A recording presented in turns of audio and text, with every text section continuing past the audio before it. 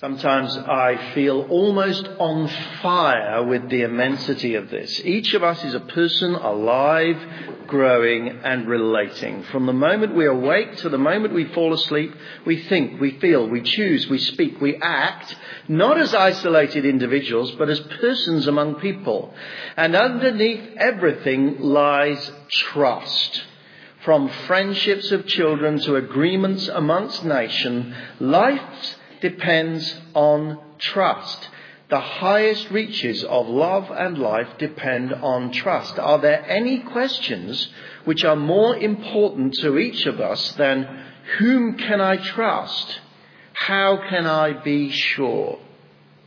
Those are the opening words of Os Guinness's excellent book, Doubt, Faith in Two Minds, about issues of Christian faith. And in that opening chapter, Guinness puts his finger on something fundamental about life in general. You cannot live life without trust. It is just not possible. We began to see that a little bit last week as we explored Hebrews 11. And this week we'll see just a little bit more. Our culture, the world that we live in, shouts at us, put your trust in me.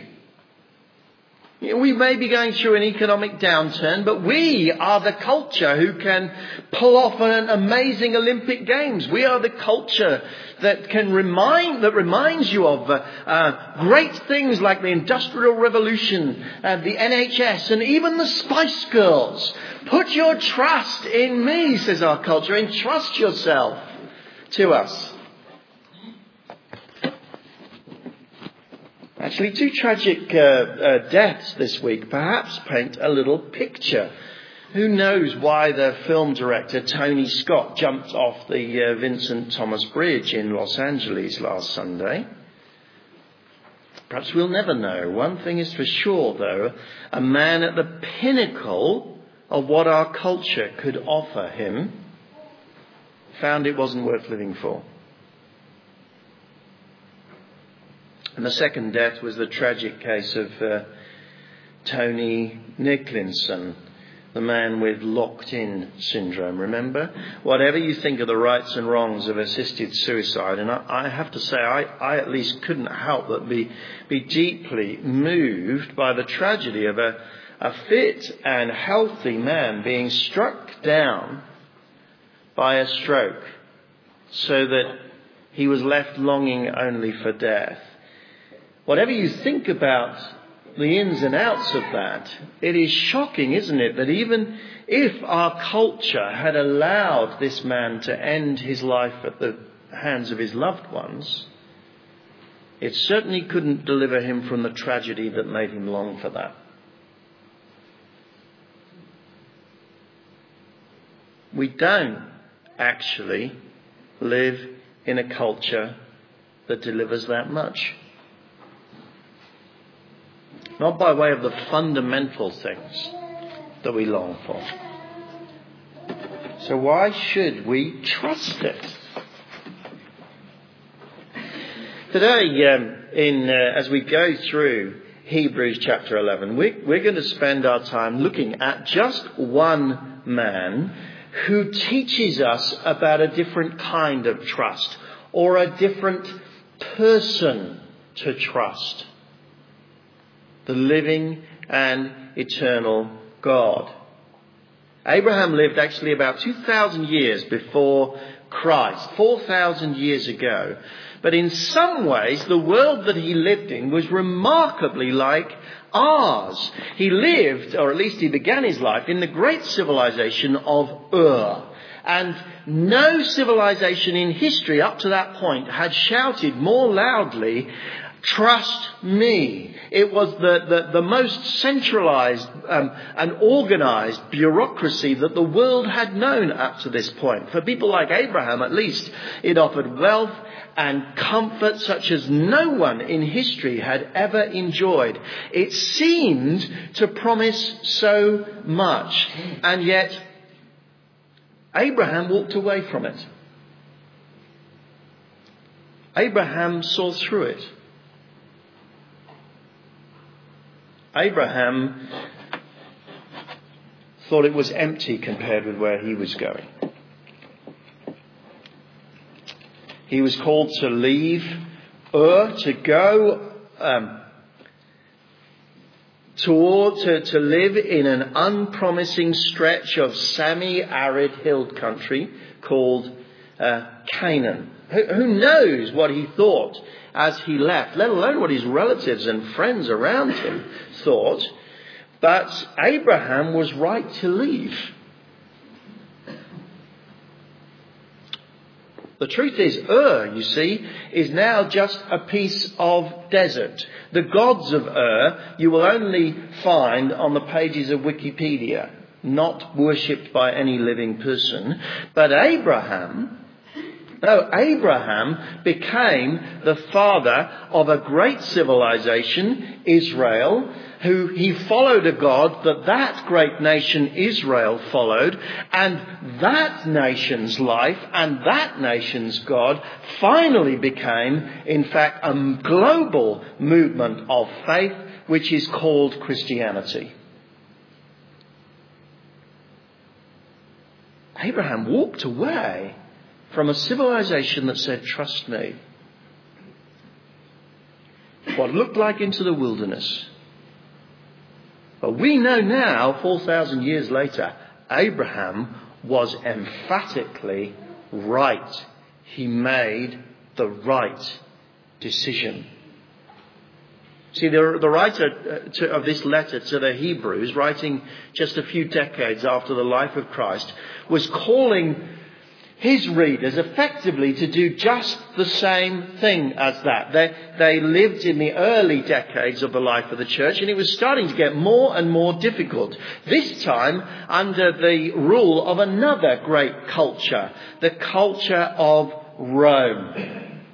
Rome, too, shouted with a very loud voice, trust me. Rome coupled that with a threat as well. If you step outside of the protection of Rome, you will not only, said Roman culture, be vulnerable to all the thousand dangers that this world has, you will have the might of Rome against you. Far, far easier for the early Christians to sort of slip back in under the safe umbrella of the Judaism out of which Christianity had burst forth. Because Judaism was a permitted religion, was allowed religion, and they could live in safety in Rome. But it would be a compromised faith. And the writer to the Hebrews says, you must not compromise, Christians.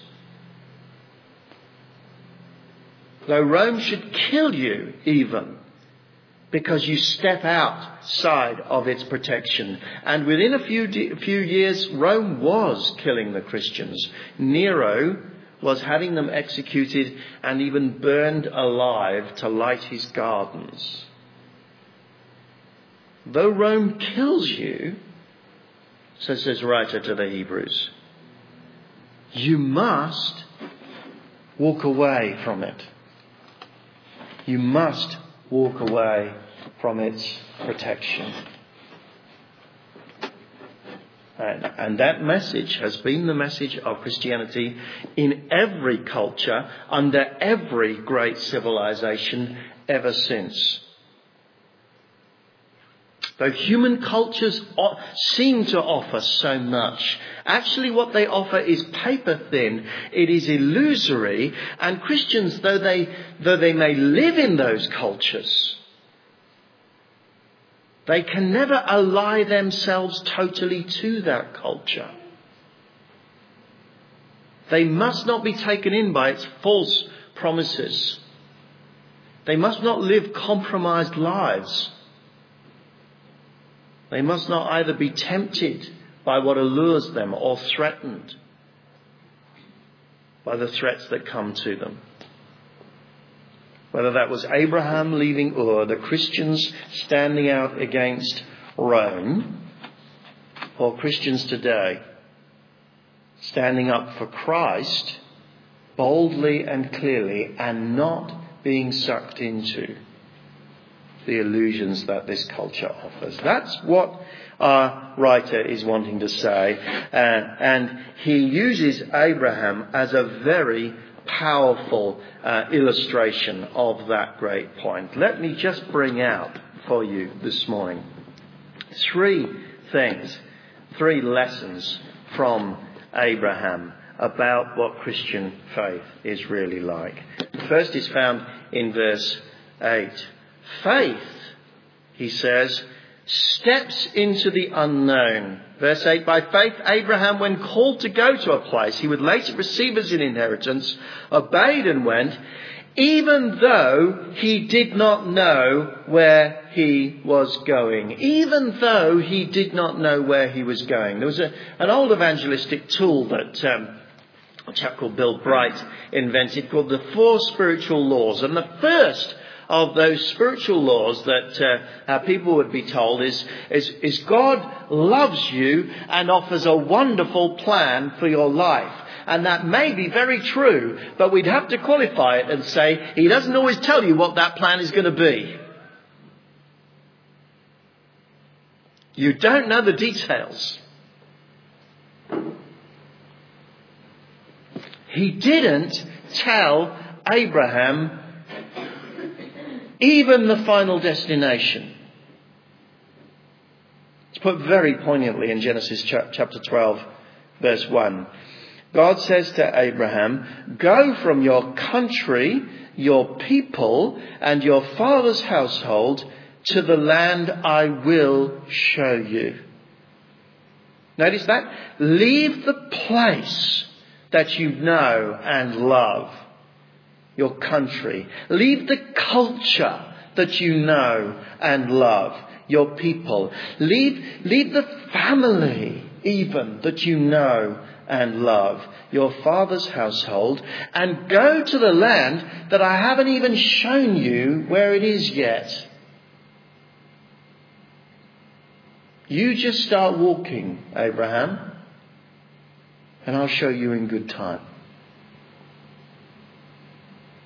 And Abraham's journey to what became known as the Promised Land seems to be one of repeated refinements to his faith. Just at the beginning of his story, for instance, he initially left with his father. But with his father, he only got as far as a place called Haran. Only when his father died did he set out again towards this land of Canaan. When he arrived in the region with his nephew Lot, they went their separate ways.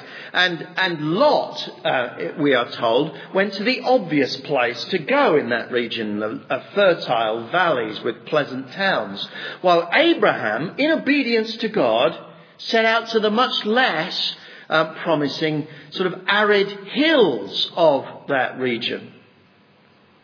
In fact, when you read the story, specifically Lot is said to have chosen the valleys as a result of looking, as a result of only using his physical senses. Whereas Abraham followed the call of God. The message is clear, isn't it? The first lesson of faith, then. Faith is a matter of stepping into the unknown. It has to be. Our culture tells us that it controls the future. If we pay our taxes, the NHS will keep us healthy, the government will keep us safe, the banks will keep us wealthy. It's all a lie, actually. And on the other hand, the Bible gives us countless examples, Abraham being at the pinnacle of it, of people who learn to distrust their culture and step out in obedience to God. In one sense, into the deeply unknown. God doesn't pretend to give you assurances of what your career will be like if you follow him, what your marriage will be like if you follow him, the day of your death. He doesn't pretend to give you promises about that. But in another sense, the Bible says again and again, if you step out with God and follow Christ, you are absolutely secure. When God says go, he comes too.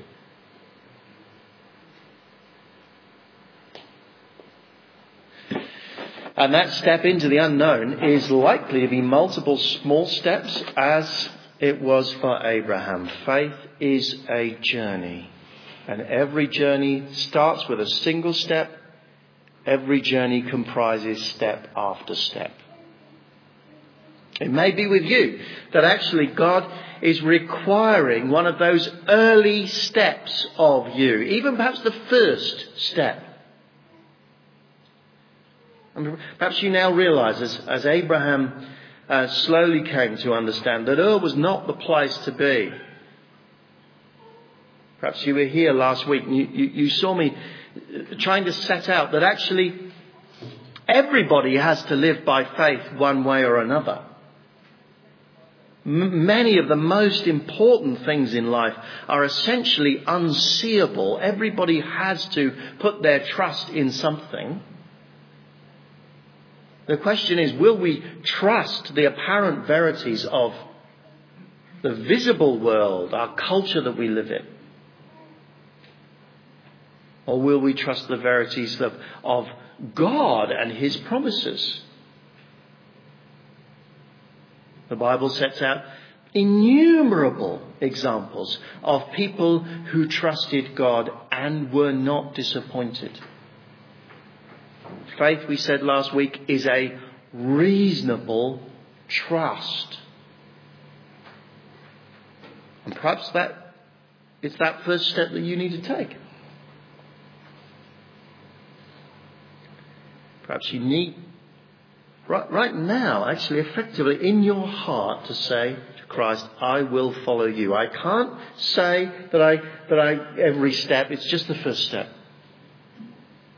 I'll take one step. Lord, please help me. If that's you, I strongly advise you to talk to someone at the end about making that step. Perhaps for you it's another step relatively early on in your Christian life. Perhaps it's baptism. Baptism, is not something you do when you sort of finally matured as a Christian. That was something some earlier Christians thought, but it was never taught in the Bible. Baptism is something you do as a solid first step of commitment. If you haven't done it yet, is the Lord calling you to take that solid, concrete step of baptism? It is only one step, but is an important one. Perhaps there's another real step that you need to make. Perhaps there's a relationship that you know is wrong, but it feels so secure, and to step out into the unknown with God, away from the security of that relationship, that feels scary. But you need to make it. Perhaps it's a career step or not a step. You're tempted to make that move because it'll earn much more money or it'll feel much more secure. But you know that it would drag you away from God. You need to take it.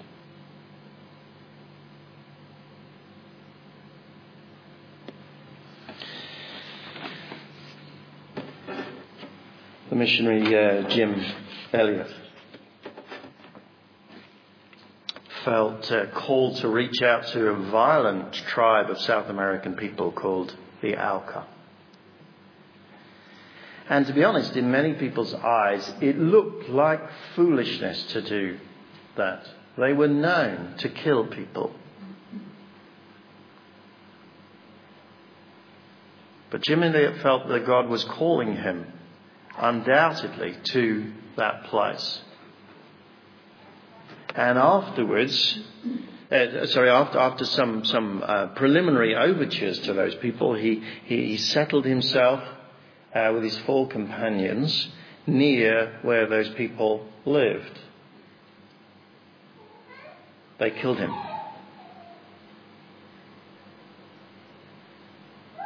perhaps the people who called him a fool were right.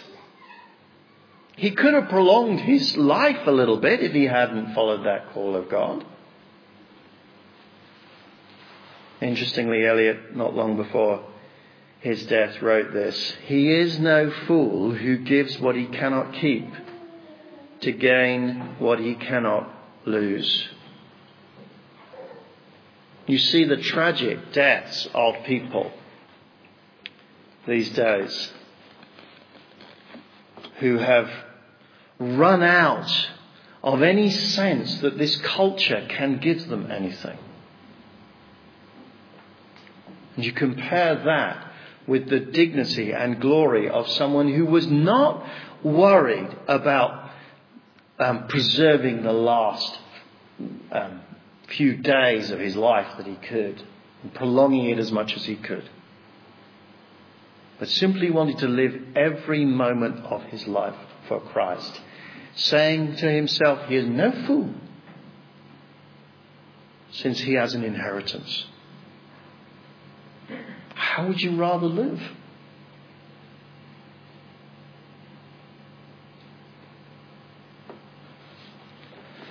Faith does step into the unknown. And there is no guarantee save that God keeps his promises. And that's enough. Second thing that the writer makes very clear is faith is prepared to be a foreigner. Verse 9. By faith, Abraham made his home in the promised land like a stranger in a foreign country. He lived in tents, as did Isaac and Jacob, who were heirs with him of the same promise. Abraham, you see, never owned the land that he was promised. At the very most he owned was a little bit for his own burial plot. He lived in that land, the land of Canaan, the promised land, as a stranger, an alien, as a foreigner. And that, says the Bible, is our calling as Christians. We are promised that God will one day restore his whole creation, that we will live eternally in that new creation. As Jesus put it, talking about the meek, we will inherit the earth, but not now. For now, there are other powers abroad. We live in this world, in this creation, not owning it. Verse 10, he was looking forward to the city with foundations, whose architect and builder is God. That has all sorts of implications for us, and we'll be considering this in much more detail in the autumn, because we'll be studying the letter which is called 1 Peter, and there Peter takes up this idea and addresses his readers as scattered exiles. So we're not going to talk about it at length today, but we just must let this status that Christians have on the earth settle in our hearts for a moment. Every Christian, every single Christian, is not really at home here. We are passing through. We are here for a brief moment.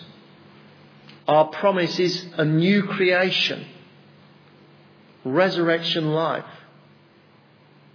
And we must live as people who don't yet own the world.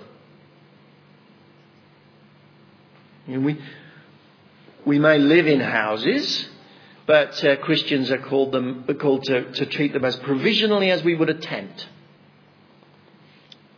He says here, Judy and I spent a couple of nights in a tent on the Brecon Beacons this week. It was great fun, despite the torrential rain, the dog which stole our food, the ache in our backs because we couldn't stand up properly. Let me say, one of my great moments of triumph was I cooked sirloin steak with chips and pepper sauce, mushrooms and a red wine jus, all on a little trangia.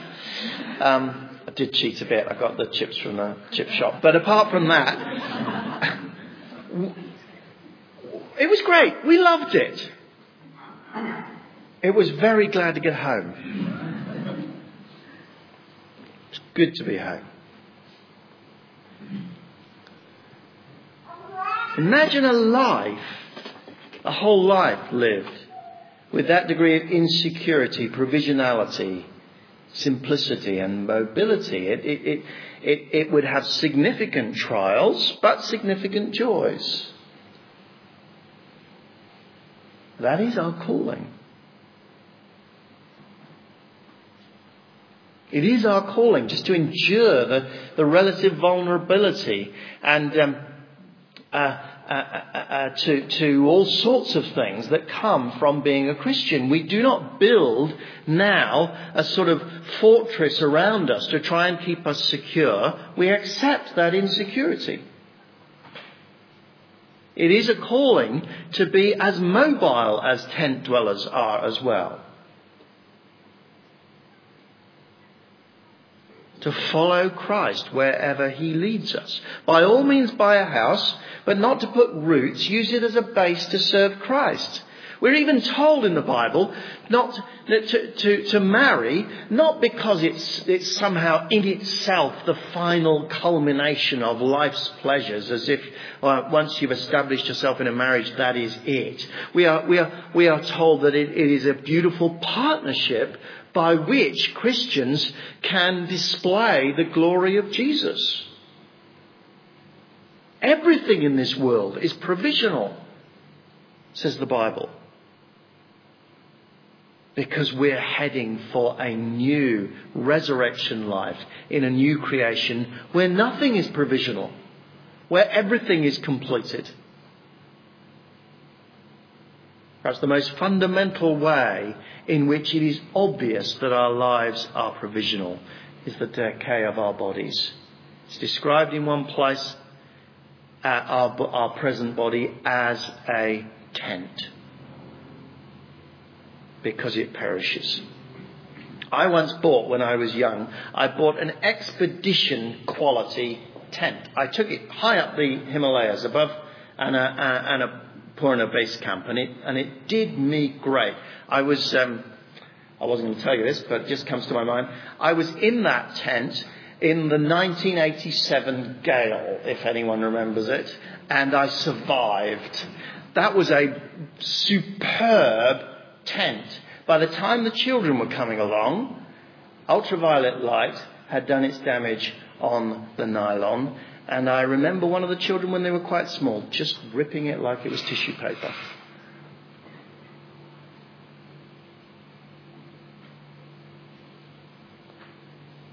Our body is a tent, which is fragile and will break. But if you are a Christian here this morning, you are looking forward to a building, a resurrection body which will not spoil or fade.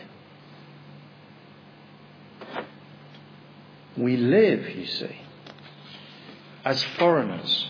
We live provisional lives. Do not pretend in your heart that somehow you can settle down in this life and find a true and permanent home here. You will pass through, ending up in a wooden box in no time. And the key, as a believer, is to live with that reality. You do not need to fear it, because you are promised an eternal dwelling. You have a promised land which one day you will inherit. To live any other way is to live a half Christian life. What step do you need to make to live in response to that?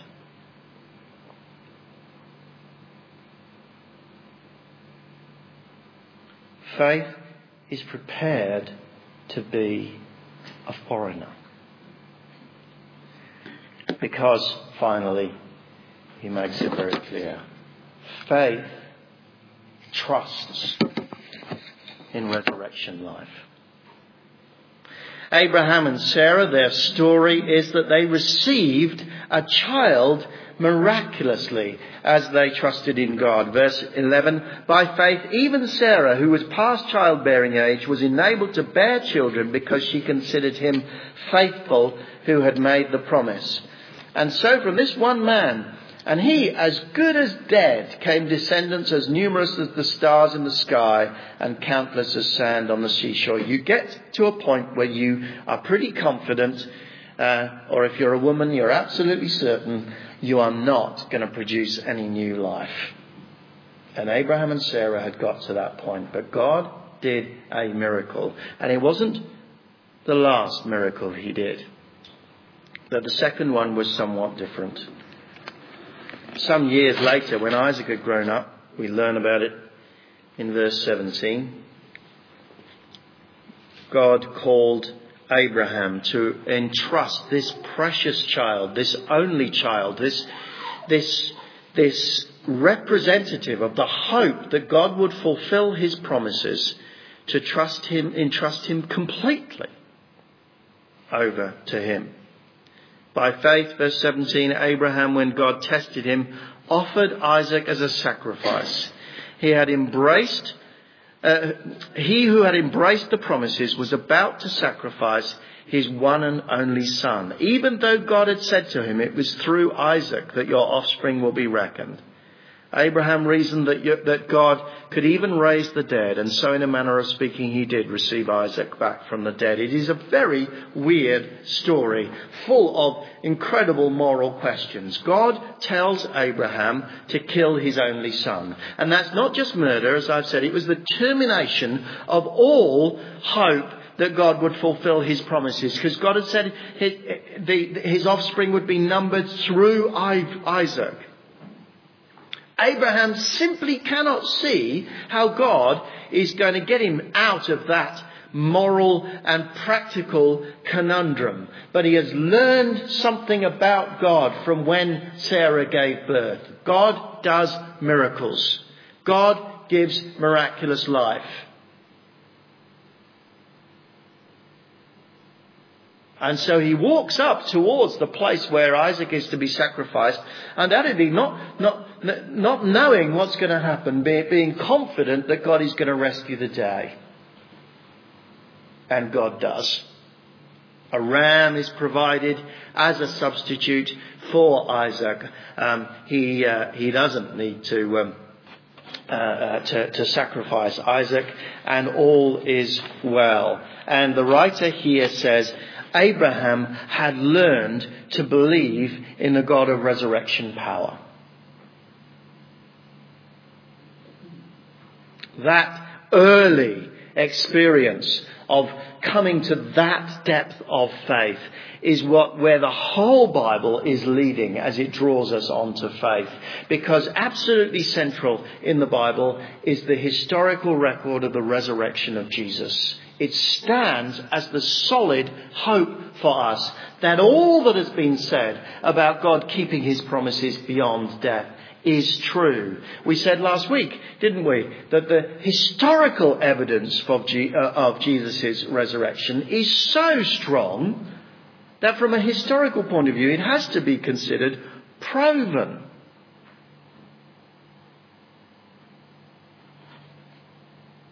And it is that resurrection faith that God calls his people to. So who will you trust? That's the question that we will come back to again and again in this chapter. Today, will you trust our culture? A culture that seems to offer so much, and yet, as life goes on, what it offers seems to become thinner and thinner and thinner, and generate terrible tragedies. Or will you trust the promise of God? Promises that have been trusted for thousands of years now. Promises that we have the enormous privilege of seeing vindicated and proven. Abraham was promised that his descendants would be as numerable as the stars in the sky. He never saw that in his life, but now those who have inherited the faith of Abraham are, if not numberless, an enormous number in this world.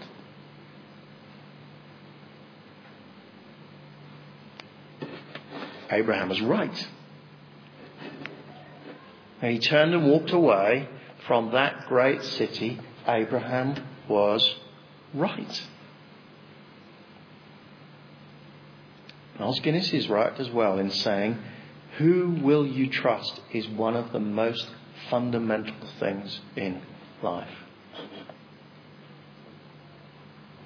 Can't impress it upon you too strongly. You will not be disappointed if you follow Christ. And that happens one step at a time. What is the step that you need to make? Perhaps it's actually to pick up this book and read it again. Perhaps it's to say, Jesus Christ, help me to obey what you say in your word every day.